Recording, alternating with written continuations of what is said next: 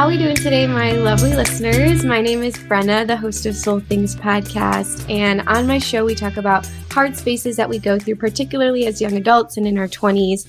And this topic that we are tackling today is probably one of the hardest spaces that we could step into, and that's suicide. And so I've been trying to get Junior on the show for a minute now to share some of his story. So it is an honor and a privilege to have you on the show, Junior. Hi, Brenna. Thanks for having me. Yeah.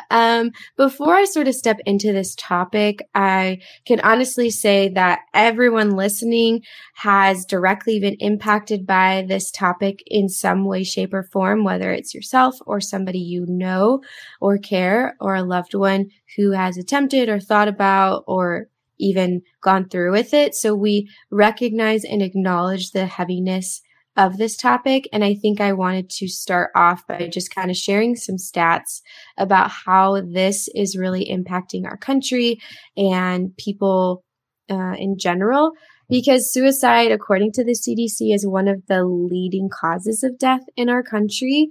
And especially since 2020, numbers have gone up pretty significantly just with the isolation and with COVID and all of the mental health stress that has been going on. And they were saying that suicide is one of the leading causes of death, like I said, in the United States, with over 45,000 deaths in 2020, particularly. And to put that into perspective, that's about one death every 11 minutes. And the number of people who think or attempt suicide is even higher. So it's not even people who are actually going through with it, but just to get to that mental state is an estimated 12.2 million American adults who are seriously thinking about it.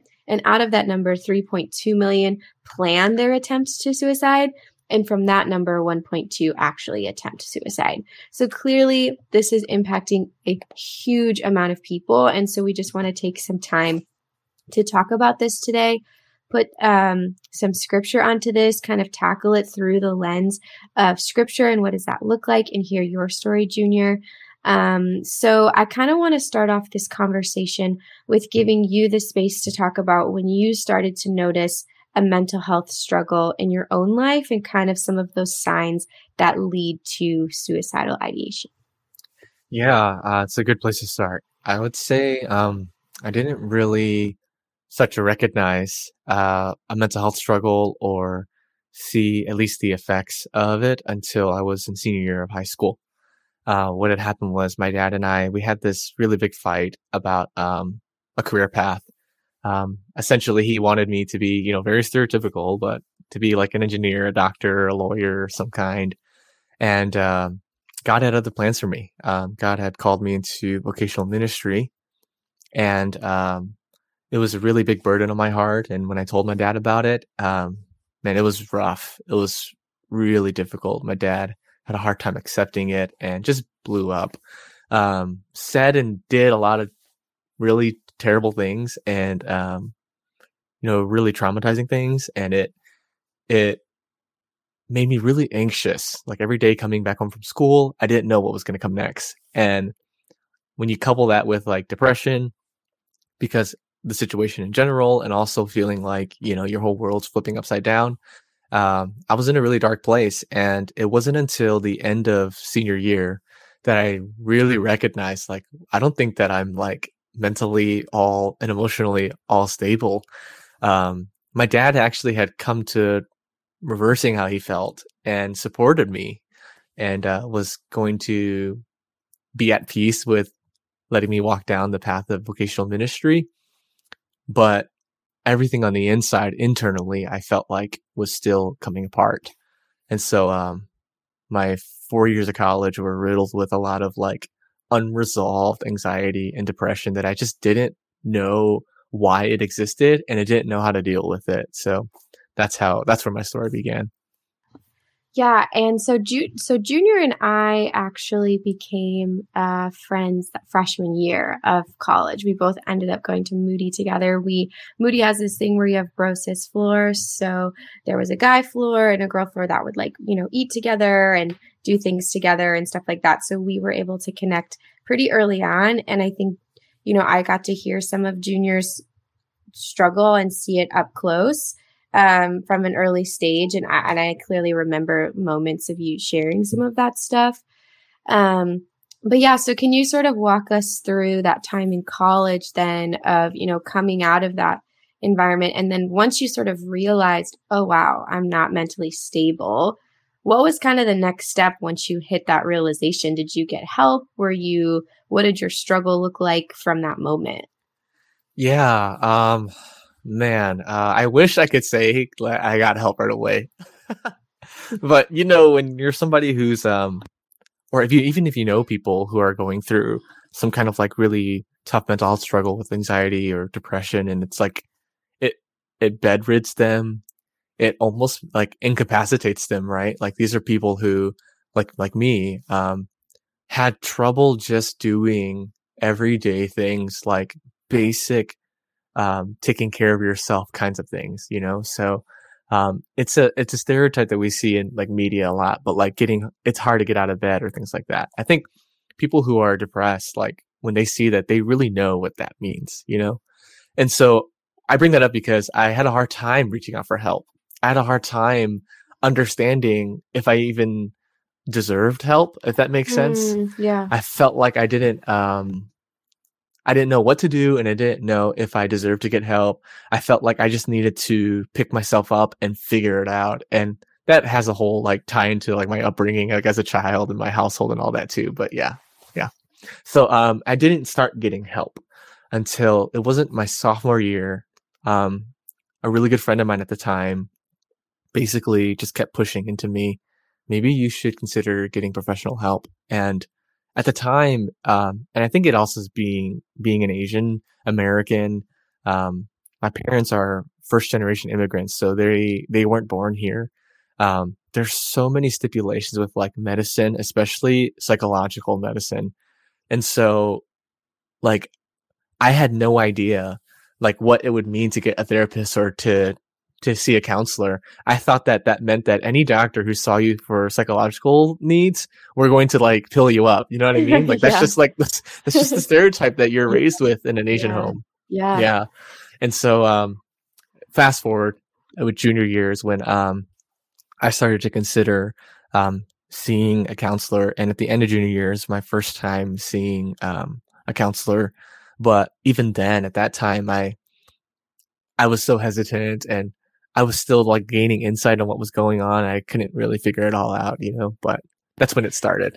Yeah. I feel like there's moments when you're in something that it's so easy to question. Like, is this in my head? What's going on? Is this Yeah. really serious? You can start to get in your head so much because you're the one experiencing it and you're trying to like tell people about it. And you're like, I don't know. Like, there's all these sort of questions and hesitancies. I've experienced depression in my own life too. And I can sort of relate. It was actually my junior year in college too. I'd moved down to North Carolina. And I think there's this struggle of like, I don't even like, do I need help? It's like hard to sort of get to that space sometimes because sometimes you're like, yeah, like, do I need medicine? Is this, because sometimes I feel like it's so different. Like if you have a physical ailment, it's pretty black and white. Okay, I need to go to the doctor.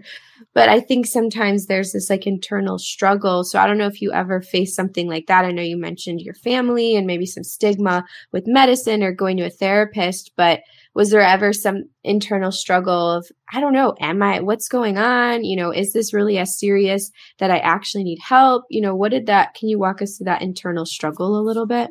Yeah. Anyone who knows me knows I'm like a thinker, right? So what happens when I'm in the midst of something is I immediately retreat to like a cave, and it's like a horrible place for people like me to be in. If any of you like know the Enneagram or whatever, I'm a 4-wing-5, right? So I remember when I typed a 4-wing-5, there was a warning saying that people like me can be highly depressive and get lost in their thoughts because fours are really introspective.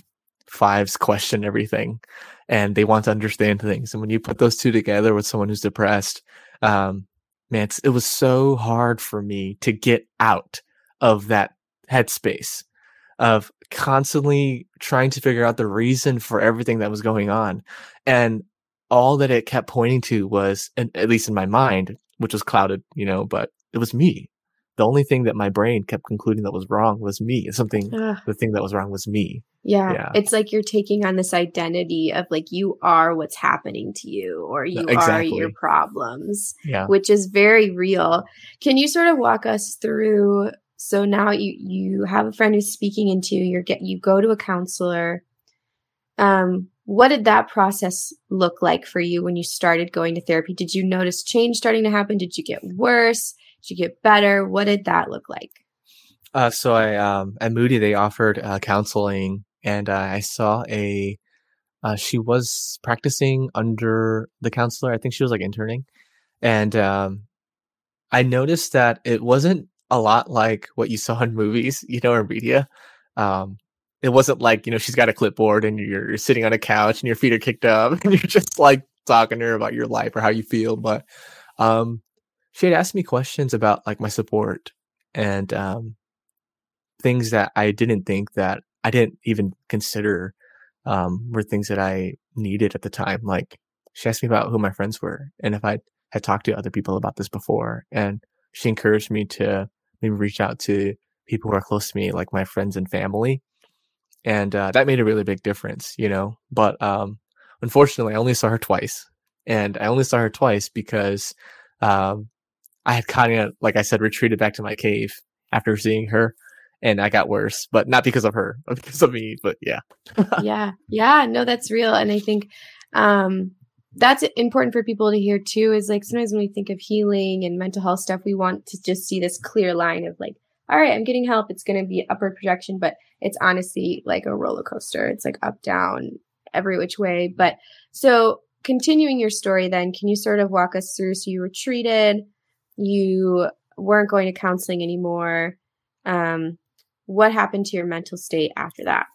Yeah. So following this journey, right? Because, your mental health journey is like coinciding with your everyday life. So being a student and there's finals and then also you might have like external family issues that happen. So like your dad gets sick or you might lose a friend or something, So all these like social dynamics that take place during your mental health journey like affect you. And so for me, what had happened was I had just broken up with my girlfriend of about 3 or 4 years.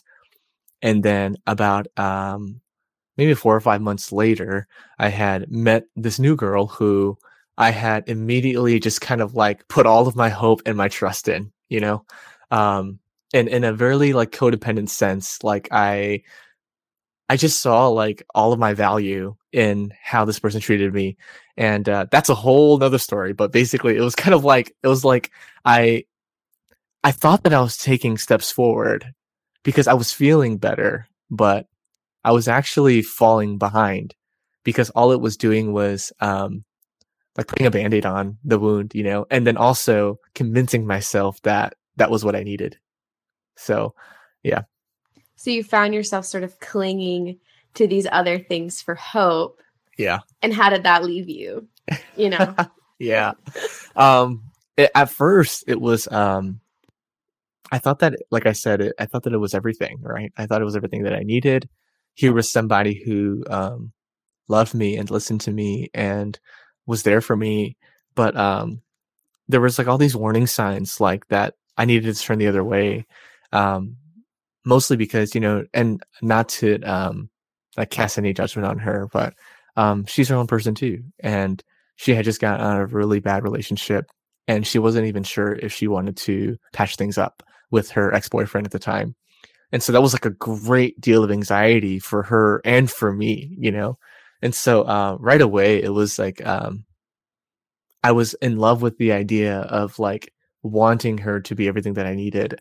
And obviously like those warning signs that I ignored, it ended up being really bad for me and biting me back in the butt like later in our relationship. Yeah. So like piling on your mental health struggles just in general with this like relationship struggle, I'm sure that exacerbated a lot of your depression and anxieties. And where did that sort of lead you to? Can you sort of walk us through the next part of your story? Yeah. So, and again, I'm not a professional, right? I'm just an everyday human being, but, that girl that I had met, I knew that she had struggled with a lot of things herself. And I think one thing that she had struggled with was, she genuinely knew that um, man, it's so hard to it's hard to spit out because I don't want to judge her, Yeah, but yeah. I think she was struggling with like a lot of narcissism, and she recognized it about herself. And I know that she didn't want to be that way. And so, what had happened was, I was kind of like facing like emotional abuse at the same time in that past relationship. And someone like me, when you couple that where like I'm blaming myself constantly, and um, I'm like needy, and I'm like clingy, and I'm like putting all my hope in her, and I'm anxious all the time. It was just a terrible place to be. And exacerbated, like even falls short. It was kind of like I was like crippling. Like it was like a downward spiral, just like never ending, like black hole until like I hit rock bottom. Cause what had happened was, she ended up, wanting to patch things up with her ex-boyfriend. And, even though at that time she and I were like exclusive already, she ended up, cheating on me with him. And it had just like turned my whole world like upside down. And in a sense, back then, her reasons for cheating, like she, on the one hand, acknowledged that she was wrong, but on the other hand, struggling with wanting to blame me, because I was somebody who was just like an emotional cripple. And so I look back and sometimes I'm like, you know what? Like, this is totally wrong, but it's like, I don't blame her for wanting to not be with me, Like, I totally understand that. Now, obviously, there is a more healthy way to deal with like breaking up with me or for me to walk away. But looking back, I understand, So you go through this breakup. You're emotionally, first of all, you're like emotionally crippled, like you're saying, and then you just go through this heart-wrenching thing.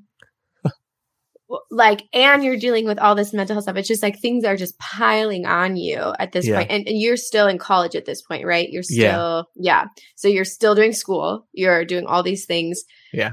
Worst time to be a student. Honestly. And then I forgot to mention too, my grandmother, who I was really close to, at the end of my sophomore year, she passed away. And that really, really just took a toll on me. She was like she was always my last line of defense for support. And so when I lost her, I felt like at the end of the day, there really wasn't anyone there for me anymore, So it was tough. It was a really hard time. So you're also feeling alone, like you're grieving, you're alone, just all these things. What did that drive you to? Can you walk us through? I mean, this whole podcast is about like suicide and stuff. Were all these things what sort of drove you to that, or what? Can you sort of walk us through that? Yeah. So it's hard to get into like all of it without talking too much. So I'll try to make it brief. Okay, I promise. All of this wasn't actually what really led me to suicide. So even though I was like diagnosed by the counseling that, I was dealing with a lot of like anxiety disorder and depression, I didn't know this, but what was really going on was I had PTSD from my childhood. Wow. So, and the reason that I learned that was because one counselor that I did see, and this was a Christian counselor, asked me about like, what do I think about when like stressful situations happen or things like that. And that's when it all clicked, like everything came together and I understood like what was actually going on with me. So way back when I was a kid, my parents, so I'm the youngest of four, right? And my parents I would say they used to deal really harshly with my oldest sister. She's 9 years older than me. So this started happening when I was, 5, 6, 7 years old. She was, 14, 15, and 16. And, she had started dating. She was in high school. And, my dad became physically abusive, with her. And, in an Asian household, especially like for Hmong people like me, it's not uncommon to line the kids up and make them watch as like my dad would beat my oldest sister as a form of like shame and humiliation and like showing us that this is how I don't want you to be. Now, obviously discipline is one thing, right? Like spanking your kids or whatever. Like I'm actually totally for like spanking your kids when they're like really out of line, you know, but, my sister is 14, 15, 16 years old, and she's being like punched and kicked, and she's being stomped on, and she's even fallen like in and out of consciousness like from time to time, and how badly she was beaten. And as a child, you know, 5, 6, 7 years old, the only concepts that I could understand at that time was like love and disappointment. And so what that taught me as a kid was like, if I'm not good enough, I won't be loved. Like I won't have affection. And man, I remember and it's this house too, right? I remember just pacing back and forth up this hallway behind me, so anxious because I didn't understand why my sister was being beaten. Like just pacing back and forth, so antsy, hands are clammy like this. My sister's crying, my mom's crying, my dad's screaming at her. And every like, you know, traumatic or like highly like emotionally intense moment after that in my life, I would experience flashbacks, and the kinds that like bleed into your memory where you're feeling the feelings of that traumatic event and experiencing them in real time. And I didn't know that that was PTSD. And so all my life, and when my girlfriend cheated on me for that first time that I mentioned, all I could think about and see myself was as that scared little kid again. And it was like, it was an overwhelming, like infiltrating kind of like really, really oppressive thoughts of like, you can't get out, you know, and you're stuck and you're still like this product of like this past you, and you're still that kid in the end. And so not only was I, you know, experiencing anxiety and depression, but I feel like that was just like the after effects of being riddled with flashbacks and being riddled with like these pervasive memories just bogging into my mind. When I told the counselor that, they said, you know, basically like, yeah, Junior, you, everything you're telling me, like, it's starting to make sense, you know, why you interpret your whole life through the lens of like, you've got to be good enough. And like why your whole life is just like governed by fear, you know, like fear that if you don't do well, you won't receive love. And, why you're such a people pleaser, and et cetera, et cetera, et cetera. You know, the list just goes on and on and on, but yeah. Wow. So you're like, I've heard with trauma, especially too, that it can be stored in your body. So like when things happen to you, like breakups, loss of a loved one, all of these things, it's like, it can, like you're saying, it can trigger these almost like physical responses to like the trauma. So I don't know if you ever experienced anything like that of like, this is so gut wrenching what I'm experiencing, but then it's like exacerbated, like you're saying, from this PTSD that you're going through. Did you ever feel like these almost like a physical response? Oh yeah. Oh yeah. So for me, and it sucks because I can't like pinpoint it for you, right? But I want you to imagine like right where your rib cage separates, like right in the middle, there's like from within, like just a bunch of needles. That's what it feels like. Just like broken pieces of glass that are like infinitely small, and it starts there. And when you breathe, when you move, you can't like get rid of it. And then what happens is like when you try to calm yourself down, or I should say when I would try to calm myself down, I could feel it like slowly dissipate into like my limbs. It literally felt like glass just crawling through my veins until I could calm down. And when I would calm down, it'd be like, okay, well, that was like, you know, that was a storm, you know? And then going back to what I was saying, imagine being a student during this time and this is happening. Like you got homework to do still, and you've got like an exam to study for, and biggest regret, just not taking a break from school. Yeah, Junior, wow. So is your PTSD what sort of drove you to like, yeah, like to this point where it's like, I've heard about when I was reading about suicide and trying to understand it on a deeper level, they were saying that people don't want to take their life. They want to escape the pain. Like Yeah.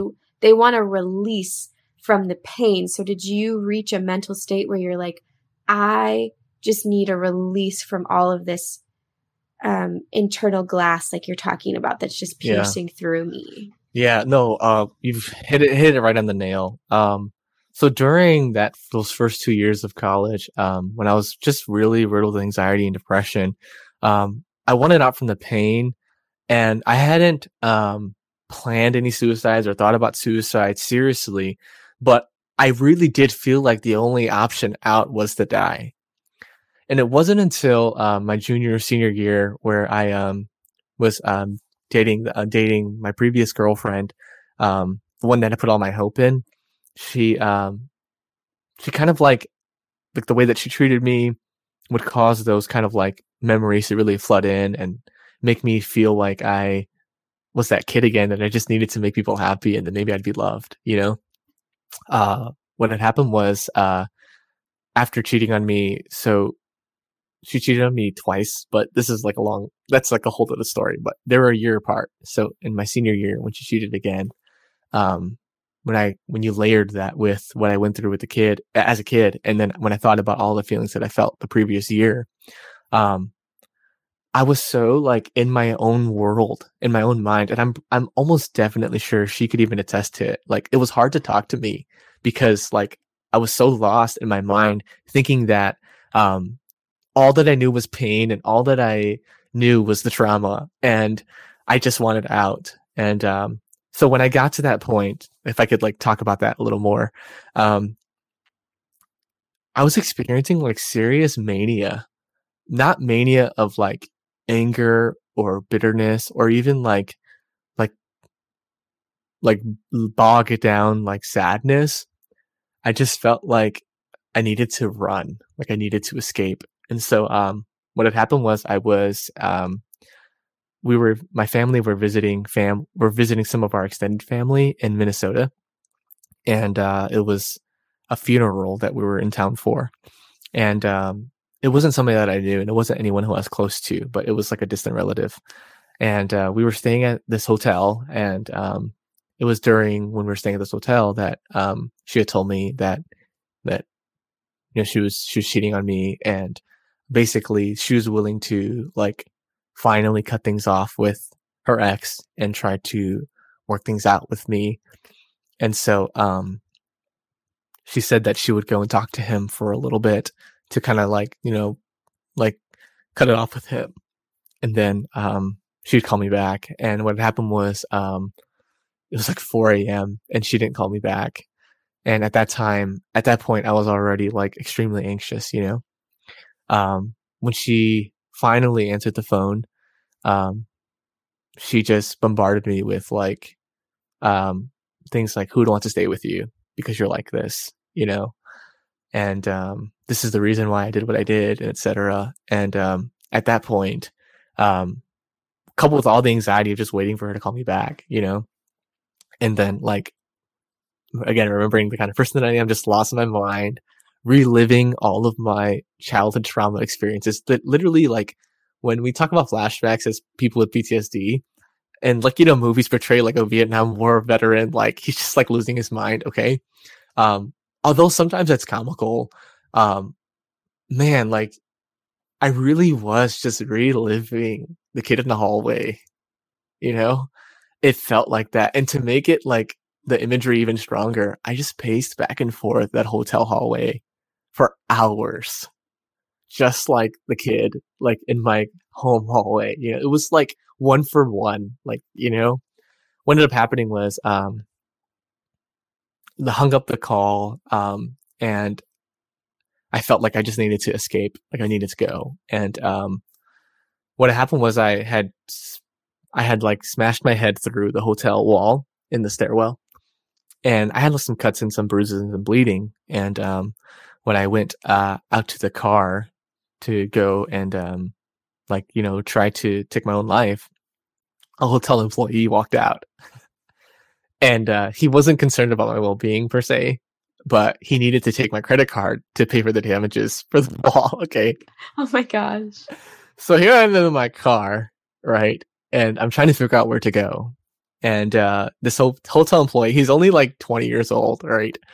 He comes out and he's like super nervous, and he's like, "Hey, can I have your credit card just to put on file?" And I already knew what it was for. I didn't like feel any ill will toward him at all. You know, I was like, he's just doing his job. You know what I mean? So give him the card, and then I tell him what room I'm staying in, and then I think he realizes like the severity of the situation, you know, and he just says, "Hey, are you okay? You know, like what's going on?" And I just said to him, like, I'm just in a lot of pain, and my whole life has been this like horrible, painful like storm, and I feel like I just can't get out.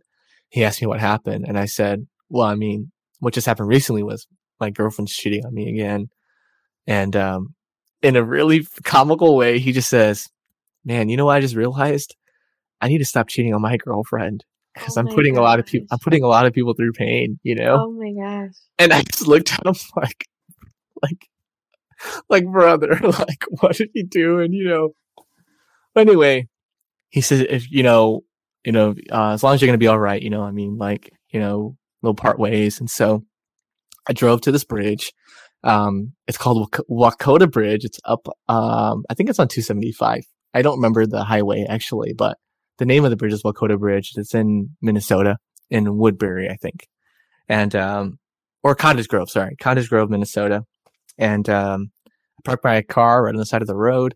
And the only thing that was running through my mind was like, if I didn't want to be that little kid for the rest of my life, like I had to die, you know?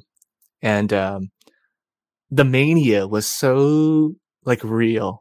Like I literally felt like I couldn't get out of my headspace, you know? Yeah. And at that point, like the voice of reason had turned to saying like, yeah, like, you know, like you need to take your life because you're always going to be stuck, scared, anxious, depressed, and you're always going to be that kid for the rest of your life. And there's nothing that you can do about it. You can't change because the problem is you know?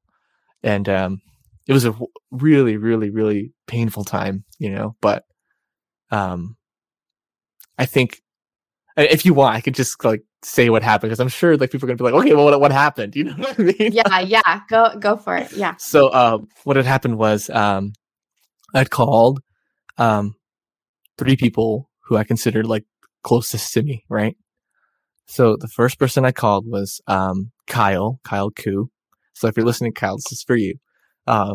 He lives in Michigan. We grew up together, and he has been a friend there for me through and through.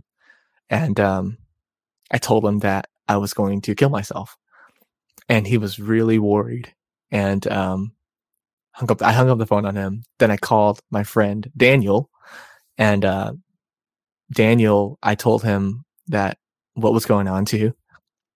And he actually lives in Minnesota. So he was really worried. He's like, "Where are you, dude? Where are you? I can like pick you up right now. We can talk it through." But hung up the phone on him. And then the last person who I was like dreading to call, I was calling my only brother, my big brother.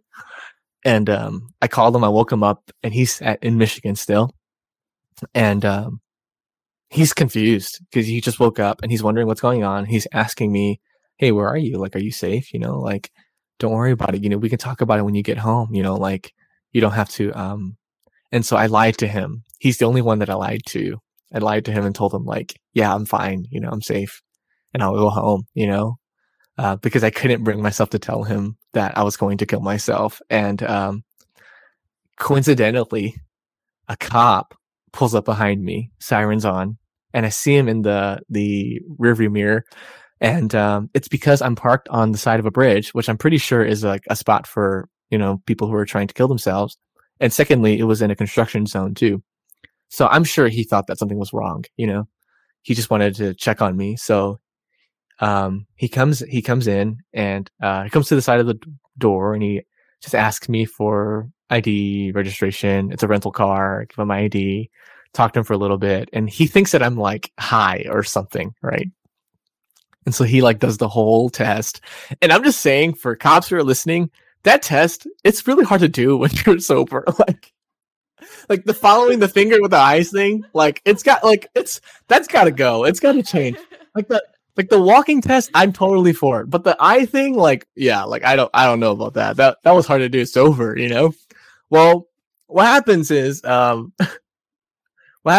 cop, he can't find anything wrong. And so he asked me what's going on. Like, why am I parked on the side of the road? And I told him, and I lied to him. I said, I'm going through a lot right now. I just needed some time to breathe. Okay. Because I don't feel like I'm safe driving, which was true. You know, it was a half truth. And so he said, okay, you know, how about you just, there's a gas station about a mile up the road. Just go over there, pull over there. I'll follow you so that you're safe, you know? And, what had happened was I, resolved that I was going to kill myself right there. So I waited for him to get back to his car. And then, there was literally like probably about 10 or 15 seconds of me just staring at the sunrise, like over the Mississippi River. And, just wondering, like, was this really going to be the end, you know? And, knowing that I don't think that it was going to end like everything that I was going through. Like, I wouldn't say it was like second guessing my decision, but it was more like I knew that death wasn't going to solve my problem. But it just seemed like a better solution than what I was going through, you know? And so, I literally crawl over to the passenger seat. I push the door open and I jump the bridge. And when I jump the bridge, I'm hanging on to the other side of the railing at that point. And the cop, he probably had a feeling that was going to happen. So he came and he was holding me through there's like gates. Yeah. I don't know what the word is, but it's like a gate kind of thing. And, he's holding me through the railing like that. And I'm just dangling, you know, just dangling. And he's like pleading with me to help him. He's just pleading, like, please, like, don't do this, you know, like, help me, like, get back up here, you know? And so he's just like so worried and concerned. His face is like getting super red because I'm sure I'm really heavy, you know, I'm like 180 pounds, you know what I mean? Like, and, what happens is I see the desperation in his face and I felt bad for him. I felt like this guy doesn't deserve it. And so I ask him, what's his name? And he tells me his name. And I ask him if he has a family at home. And he says he's got a wife and 2 kids. And at that point, I was like, am I really going to traumatize this guy for the rest of his life? And it's so annoying because it's like, man, like I was going through so much, but what saved me was I considered this guy like this stranger that I didn't know. I just considered how he might have felt, you know. And it's like kind of like that people pleaser in me. Like maybe that's what ended up helping me. You know what I mean? So he tells me he's got 2 kids, and so I swing my feet back on the ledge, but doing so, I lost my sandals, which is hilarious. Like, and the funny thing too is they weren't my sandals; they were my cousin's sandals. I stole them from the hotel room because I couldn't find my shoes, and so like, oh, goodbye to his flip flops. Like, they're just gone. They're just like in the Mississippi forever. And so I'm standing on the ledge now so he can rest. But at this point, a state trooper had shown up to give backup, and they're holding my arms because they're scared that I'm still going to jump, you know. And because I haven't like talked to them, I haven't said anything, you know, and I'm just crying. And like eventually they handcuff me to the railing because they realize that's a good solution, right? I can't go if my hands are cuffed. And then all these other cops show up. There's like probably like 10 of them there now. And they're wondering like what to do. You know, they're talking like, do we need like a safety harness? Like, how are we going to pull them out? You know, and like, cause they're scared that I'm going to jump if they uncuff me. And so it's hilarious. They're talking amongst themselves. And then they look at me and they're like, if we uncuff you, you're going to jump. And I'm like, nah, I won't jump. It's fine, you know. So they uncuff me, and then they pull me over, and then I get into this ambulance, and then the EMTs talk to me about what's going on, and they are like, what's going on? And I'm just like, well, I feel like I just lost everything, you know? And they're like, well, it gets better, you know, like it's okay. Like it's going to get better. It's fine. And what I said to them, I actually had never felt more depressed until after I tried to kill myself, because I felt like I couldn't kill myself anymore. And I felt like it was just the way that my life had to be, that I had to deal with all this and I couldn't escape it. And so all I said to the MT was like, you know, even if it doesn't get better, like I'm just stuck. And Yeah. they didn't know what to say to me. And Yeah. they took me to the hospital, and that's when my whole family was notified that I was safe and okay, and they told me where I was. And then I had a grueling whole day of family members, one by one, coming to see me and me apologizing to them for trying to kill myself. And it was just so depressing. And by the end of the night, I was rock bottom, just rock bottom. Absolutely. Just like, I had no idea how to feel, you know, Yeah. because I genuinely feel sorry to the people that I hurt because I tried to take my own life, but I Yeah. also don't want to be here. And Yeah. it wasn't until I called an old friend of mine. I called her up. She lives in town. Again, her phone number I happened to just memorize. And her and her boyfriend came to the hospital. And she given me a Bible and a little bookmark. And she said, hey, I bookmarked a psalm that I wanted you to read. And it was bookmarked at Psalm 88. I could see it at the page. And I was very familiar with Psalm 88, right? Psalm 88, for those of us who might not be familiar with it, is considered like the darkest psalm in all of the Bible, because it's the only psalm that doesn't end with a happy ending. It's the last verse, and you know, this is just me paraphrasing it, it's like, all my friends are darkness, or something like that. It's like this, like really just sad, terrible, hopeless, despairing psalm. And I just kind of like rolled my eyes, like, of course, right? Like, it's this psalm. And she says, no, it's not. It's actually 86. I want you to read Psalm 86. And so I was like, oh, okay. So she leaves with her boyfriend, and I'm reading Psalm 86 that night, and there's this verse at the end of Psalm 86. If I could actually just pull it, because I actually want to read it. Yeah. I have it here. It says, at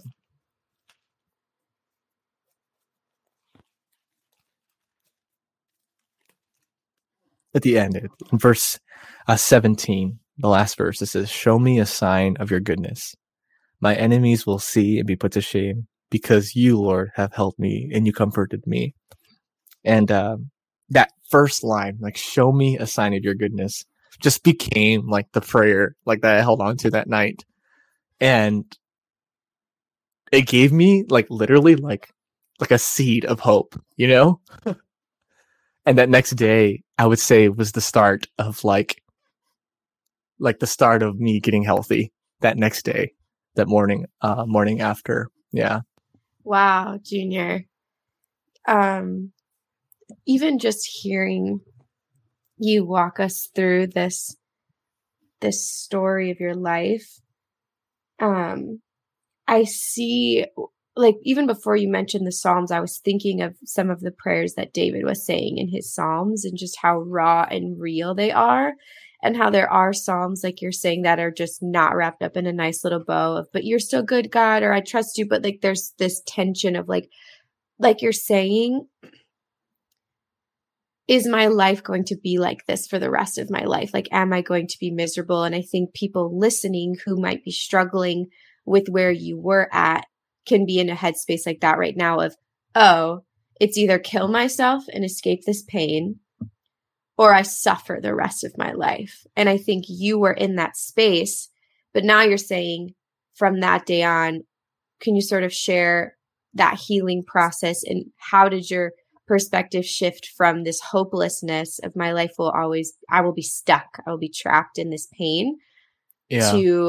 to an abundant life that doesn't feel like a trap? Yeah. So what had happened was, right after that, that following day, I was discharged to go home and instructed to see a counselor at home in Michigan because, we're out of state, so they didn't want to keep me. They felt bad for my family, So we go home and I start talking to my girlfriend who, had been cheating on me. And I think she knew that I was different. She knew that like there was like a sense of inner strength that was taking place. And I basically, in a very calm way, I was like, I want to like be able to work things out in a healthy way. And I just want us to be healthy at this time. And I don't know what that looks like at this point, but I don't want to continue the way that we were before. And what ended up happening was it was actually through that relationship of me starting to see the signs of like, hey, I think I'm being emotionally abused.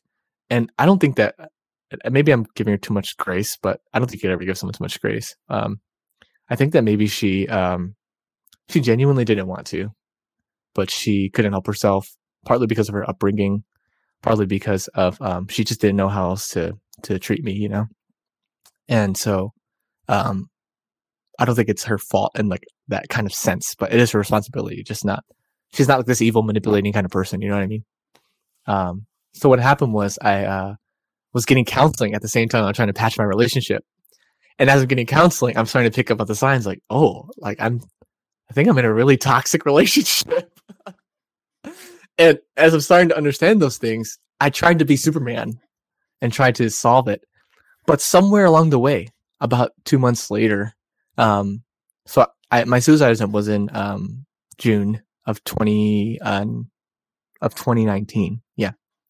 And then so in August of 2019, I think God just kind of like made it really plain, like, Junior, like, you don't need her for your happiness or your peace. And although you might want to patch this relationship, like that's not what you need right now. And when it was so plain like that, made plain to me, I don't know what happened, but it started to free me. Like, you know what? Like my value and my sense of like God's love for me and the joy that I have in him, it really doesn't have much to do with her at all. Or this relationship, And so, as I tried to patch things with her, it didn't work. Things kept getting worse between us. And as they kept getting worse, I remember one time I just calmly said to her, this is like in a time where, we were alone. And I just said to her like, hey, right now we have a really toxic relationship, but I don't think that this is anything that we can't work through. And she responded really negatively to that. And just kind of like, but she doesn't know why she did. She just like really, it just bothered her a lot. And that was the tell for me, like, man, like, I don't think it's good for her or for me to remain in this relationship anymore. Yeah. Yeah. It's like when you're on this healing journey, mental, spiritual, all of these things, and people in your life who are not growing or are toxic or just not the people God has for you in that season.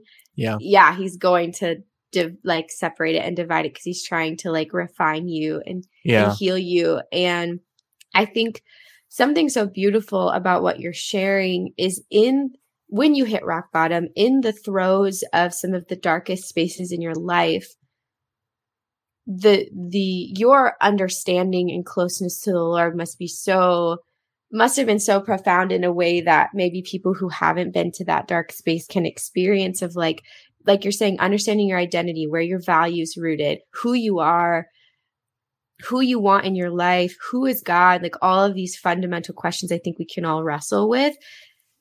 How did that hard space teach you these lessons? And do you feel like where are you at with the Lord now? I guess how has that sort of shaped your intimacy with him through that brokenness? Yeah. Man, so like God was showing me in a painful way, mind you, but in a really undeniable and experiential kind of way. Like I needed to depend on him and him alone. And for everything. Like for everything, for your joy, for your peace, for your pleasure, for your happiness, for your value, like everything. I needed to depend on him for it. And I said it was painful because that required me to let go of the things that I wanted to be in that picture, you know? But I was falling in really safe hands. I was falling in hands that, you know, like, were going to take care of me, and like God was looking out for me, you know?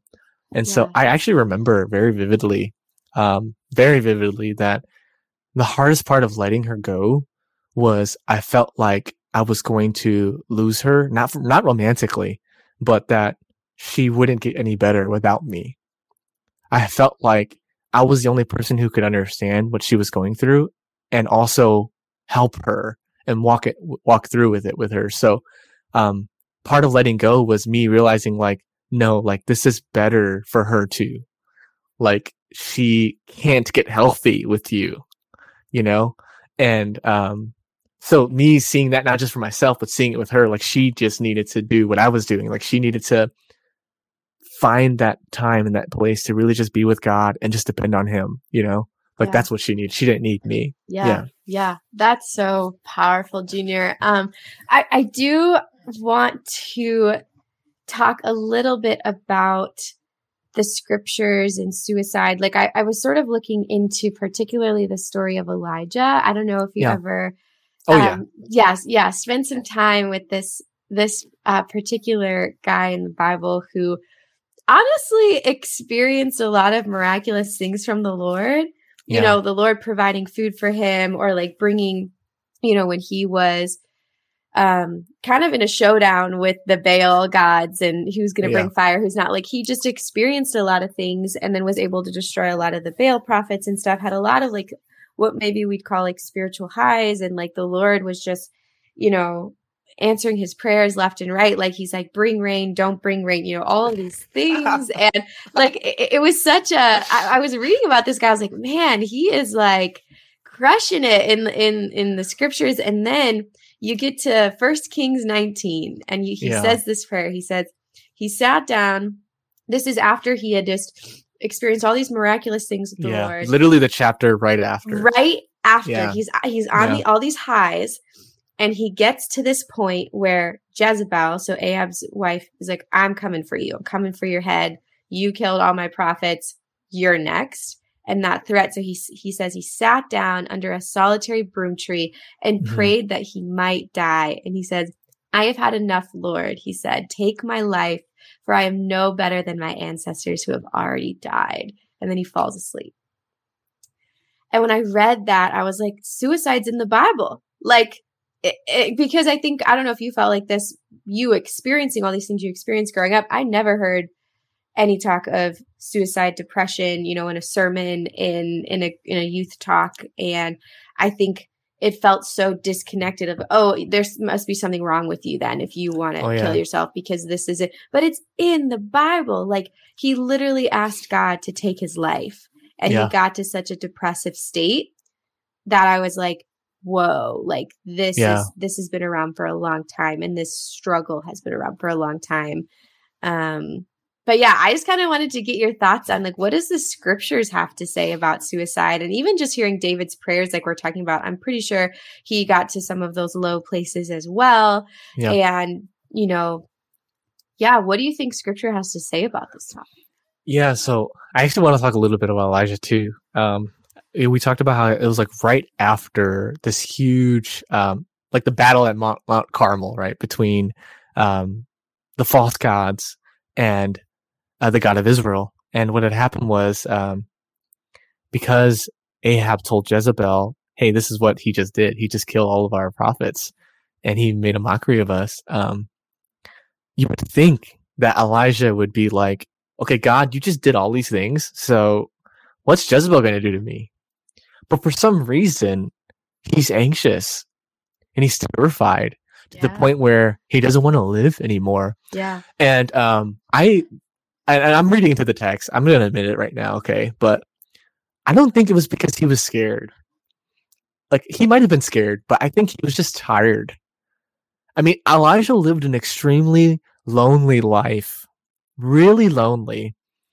The entire nation of Israel that worships other gods hates his guts, right? And he's a prophet to a people who are really hard of hearing, you know? And not only is he lonely, he just did this huge thing. People are still trying to kill him, right? They're still trying to go after him. And I think there's this feeling of he doesn't want to live this life anymore. This life where he's a one man against the whole world. He's God's sole prophet to a people who won't listen to him. And he's constantly looking out for his back if someone's trying to kill him, you know? And so him saying like, I've had enough, like I'm just done, you know? I think it was a really depressing place. Not so much an anxious, fearful place, but a really depressing place to be, you know? And yeah. Yeah, I think reading about those real mental states in the Bible too just makes the scriptures come alive a little bit more of like, yeah, these are like people have been experiencing these struggles for such a long time. But yeah, I guess I also kind of wanted to ask you a question of, you know, in those dark spaces that you were talking about and sharing about and hitting rock bottom and stuff, where did you feel like God was in all of that? Because sometimes I feel like when you, like maybe how Elijah might have been like, I'm just tired, I'm done, just end this. And one of the things that I also wanted to get your thoughts on is this idea of peace. So even listening to your story, hearing a lot of the internal struggle and the anxiety and the lack of peace of how, you know, Jesus talks about coming to give life-giving peace. But then it's almost like suicide is like this opposite of like death giving peace of like, I want to find peace and escape from this pain through death. Wow. And Jesus comes to give it through life. Yeah. Wow. And that was something I feel like the Lord was telling me while I was thinking through this stuff. But where do you feel like God was in those moments of no peace and in anxiety? And maybe you felt exactly like Elijah was sitting under that tree. Yeah. Yeah. So I had to, I'm just going to be brutally honest, right? In some of my darkest moments, God felt nowhere, just absent. You know, when you're in your darkest moment and you're in that headspace, it almost seems like it's too dark even for God to be there, right? That's what it seems like. And God would only talk to you if you were out in the light, kind of feeling. But in hindsight, I look back and I realized that it's not so much that God wasn't there or that he wasn't speaking. It's that there were so many different things that I was listening to, you know, like, his voice was always there, but there's too many distractions, too many things that I myself needed lots of help to just clear out and just like listen to him, you know?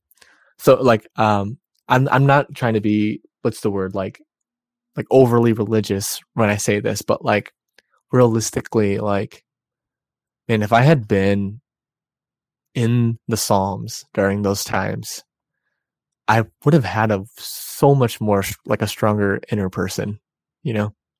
Yeah. And I don't just mean like reading them to read them like as a religious thing. I'm talking about like genuinely confiding in them. Like, I don't know anyone who is going through something and reads the Psalms and says like, this isn't helping me, you know? Like genuinely. I think that when they read the Psalms and they're going through things, even if they might not feel like it's not helping them, they know that it's doing something for them and in them. It's giving them some kind of hope. And they might be resistant to it, or they might not see it, but it's like a seed that's being planted in them, and that those verses are going to take root in a different time, in a different day, you know? And so I think people who are suffering because they suffer so much, many times the only thing that they want is relief from the pain. But God, when he's at work in the midst of suffering, relief from pain isn't always the number one thing that he wants to do, you know? Wow. Yeah. Sometimes he wants to comfort you in the midst of your pain. Yes. And that was so hard for me to learn. It's a painful lesson, but you realize why though, right? So I'm sorry, I'm gonna go off track a little bit, right? No, please, so, please. So bringing up more scriptures, my favorite passage in the entire Bible is John 11. Okay, entire Bible, John 11. Read it tonight if you have time. It's Jesus raising Lazarus from the dead, right? we've heard this story before many, many Right. times. Right. And for people like me who are always looking for the reason for something, this passage is for you. Okay. So, Jesus' cousin Lazarus is sick and he's going to die soon. And so his sisters send for somebody to tell Jesus to come and visit him and heal him. Right. And, Jesus purposefully doesn't show up. And the reason he says that he gives to his disciples, so not to Lazarus and his family, but to his disciples, is because I'm going to do something else. And he waits a couple days. His cousin dies. And then he knows his cousin dies. So he says, okay, now let's go and visit him. And those of us who are reading, we think that the message is really plain and simple. Like, oh, because Jesus is going to raise him from the dead, right? It's so obvious. Like, he purposely waited to raise Lazarus from the dead. But then when you really think about that statement, especially as a sufferer, that seems so cruel. Like, Jesus, you let my brother die on purpose when you could have prevented it from happening. Like, you could have prevented not only his suffering, but my suffering from happening. And it wasn't even necessary because you're going to raise him back from the dead anyway. Like, it seems so cruel, right? But let me get into the text more, okay? So then what happens is his sister actually approaches Jesus and says, Jesus, if you had been here, my brother wouldn't have died. But even now, whatever you ask for, God's going to give to you. So she's even hinting, like, I know that even now you could still do something. Jesus' response to her doesn't deny what she said. He doesn't say, like, you're wrong. Like, like, it's almost like Jesus acknowledges, like, yeah, if I was here, I would have healed him, But he doesn't even address what she says. She just says to him, or he says to her, rather, your brother's going to live again. And so Martha's response is, oh, yeah, I know he's going to live again. I know that in the end, God's going to raise everybody up on the last day, right? And Jesus says, essentially, no, Martha, you don't get it. Like, I am the resurrection and the life. Like, resurrection doesn't take place on a day. Yeah. It takes place in a person, in me. Yeah. And so what happens is afterwards, she's like, oh, yeah, amen. Like, you're right. Okay. But then we get this weird in-between sequence between him talking to Martha and then raising Lazarus from the dead. And that in-between sequence is the most troublesome as a sufferer, because Jesus goes and he sees people crying and he has compassion for them.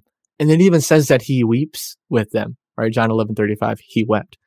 So as a sufferer, it's like when you listen to that passage or when you read it, you're like, what? Like, you planned this to happen. Why are you crying? Like, if you let Lazarus die, why would you cry? If it was your plan to raise him from the dead, why would you cry about it? Like, your tears are either fake or two, because you're trying to manipulate people to think that you care, but you really don't because you made it happen. And then it dawned on me, reading this as a sufferer, that maybe the reason why Jesus waited for Lazarus to die wasn't just so he could raise him from the dead, but was so that he could cry with us that he died. So the climax of the passage is not to raise Lazarus from the dead. Maybe the climax is that he would cry with us. Junior, that reminds me of a time that we were talking one time a few years ago. And I was sharing something like hard I was going through, I think, or some challenge. And you had said, you were sort of talking about this. You were saying how Jesus is our friend and he feels with us. So when you're in the midst of something and you feel broken, he cares about that hurt emotion. And he's not like you're saying, he steps into those hard spaces with us, feels with us, has compassion for us and with us. And it creates this more relational aspect with him versus him being this distant God that just allowing all these horrible things to happen and whatever. So that he can like get rid of it later. Right. Right. Exactly. Yeah. That's such a beautiful point that you're making is he's with us. He's with us in the dark night of the soul, as some theologians say. And when we hit those walls, when we hit rock bottom, reading that passage going forward, I'm going to be reminded that he's with us. Like, he feels with us in our pain, and he is capable of restoring us more than we could even fathom or imagine, this side of heaven or the other side. And I think clinging to that hope is so powerful. So I think that's an amazing point to bring out of a scripture that people might have heard so many times. To think of Jesus that way, as someone who feels with us and cares. Like, those are like, he wept. It wasn't like, oh, he's had a single tear. Like, he wept. He wept over death, and like his heaviness over death. Like Jesus' heart for us is life and peace, and to flourish and to be in relationship with him. And he mourns the sin and the brokenness, death, and disease in this world so deeply. And that's such a good reminder. And I would love to sort of wrap up our conversation just with you sort of sharing, what would your parting words be to the person who's listening to this and feels like they've hit rock bottom? They don't know where else to go, what to do. They might even be thinking about taking their own life right today. They've planned it out. What would you say to this person? So aside from things that you probably hear already, right? Like, hey, don't kill yourself and it gets better. I want to offer you something different. There are times where it's not going to get better. And many times it's because what you think of what better is isn't what God thinks better is. Sometimes what better is something that doesn't relieve your pain right away. But then later on, you're like, this was so much better than just relieving me of my pain, you know? Like, a lot of times we're like Martha, and we're just like, God, like, why didn't you stop this from happening? But then we realized, like, it was so much better to have Jesus cry with me than to have Jesus just make it never happen. It was so much better for Jesus to comfort me than it was for him to have, like, to never experience what it was like to have him there when I was going through something. So for you, or for anyone who's listening, like, whatever you're going through, just know that, like, you might be looking for one thing, but God's doing something so much bigger than what you can understand. And your hope isn't going to be holding out for some crazy sign or miracle, but your hope is in the person who knows what you're going through, and he's working it out for you. So you can trust him for that. Thank you, Junior. Man, I am so grateful that you're here. Thanks for that.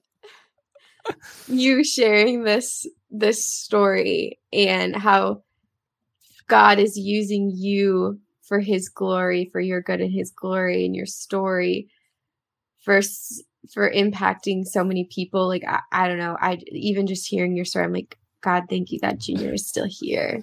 Like, what a light you are through just who you are, like who God has made you to be. And I just hope everybody listening, whatever state that you're in, would just be encouraged and cling to this hope that Junior was just sharing about. And that I'm going to put a link in the description for the National Suicide Prevention Lifeline, because you need to talk to somebody. You need somebody to be speaking this life into you and to be with you. So please, please, please contact that line. Talk to people in your life. We are not meant to walk this life alone. You are not a burden to anybody. You are a blessing. So please walk away from this episode feeling that. And I pray for everyone listening that they would believe that. Junior, it's honestly been such an awesome time with you. Thank you again for just sharing your heart and your story. I know it's going to impact so many people and just be so powerful. So thank you guys so much for joining me on navigating this really hard journey through our 20s. And remember that even in the hard spaces, His grace abounds. I'll see you next time. Bye.